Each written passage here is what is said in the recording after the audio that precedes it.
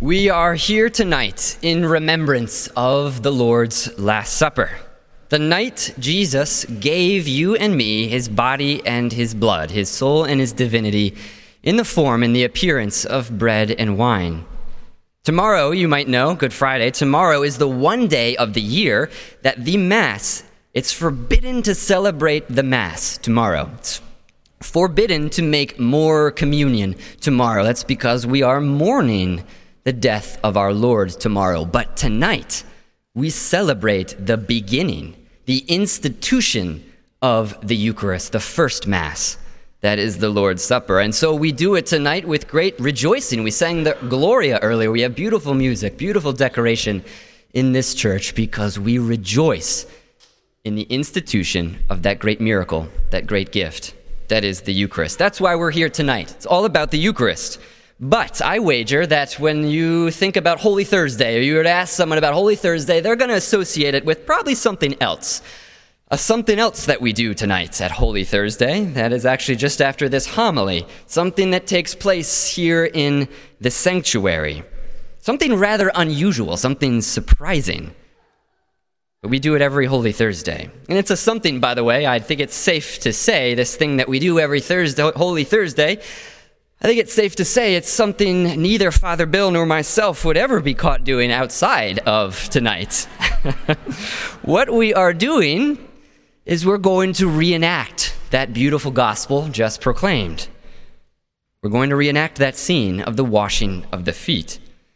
After this homily, I'll take off this outer garment, just as Jesus did at the Last Supper, take off his outer garment and wash the feet of, he had the 12 apostles, we'll have 12 brave parishioners to be washed of their feet this evening. Perhaps you have seen this washing of the feet year after year, and you're expecting it, you're used to it, but I invite you to take a step back tonight and to see it as it were for the first time. See it as it is an unusual thing to do, a surprising thing to do, an extraordinary event that Jesus did 2,000 years ago and that we do tonight.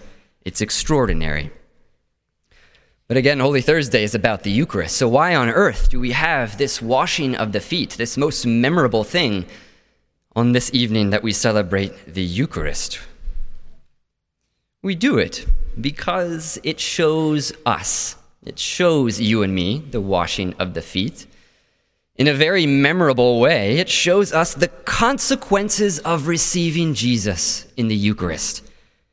Those consequences are a life of unusual, of surprising, and of extraordinary love and service.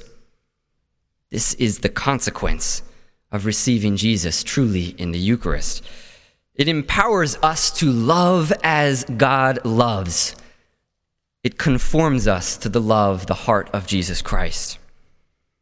So maybe you won't, maybe I won't be washing many feet after this, but you can, I can live heroically, have heroic patience with those in my life, your children, your spouses, your rectory mates. You can forgive the unforgivable, love the unlovable with the power of Jesus Christ in you. That comes from the Eucharist. You can be, I can be Christ-like because you and I have received Christ himself. This is what we are offered in the Eucharist, and nothing less than this. And it is this Eucharist we celebrate with great rejoicing tonight. At the end of a typical Mass, a Mass if there is such a thing, on the end of Masses throughout the year, we are always invited to go forth. There's the dismissal, the sending out at a typical Mass. But this is not a typical Mass. This is an unusual evening where there will be no dismissal tonight after the end, after we receive the Lord in the Eucharist. Rather, we will be invited to stay after a procession. We'll be invited to stay and keep watch with our Eucharistic Lord, and keep watch with him as we imagine him at the Garden of Gethsemane on the night before his passion and death. So stay if you can this evening after this liturgy. Stay and take a pause in your normal routine. Reflect on that extraordinary love, that surprising love of God, who became man for us, who allowed himself to take the form of bread and wine for us.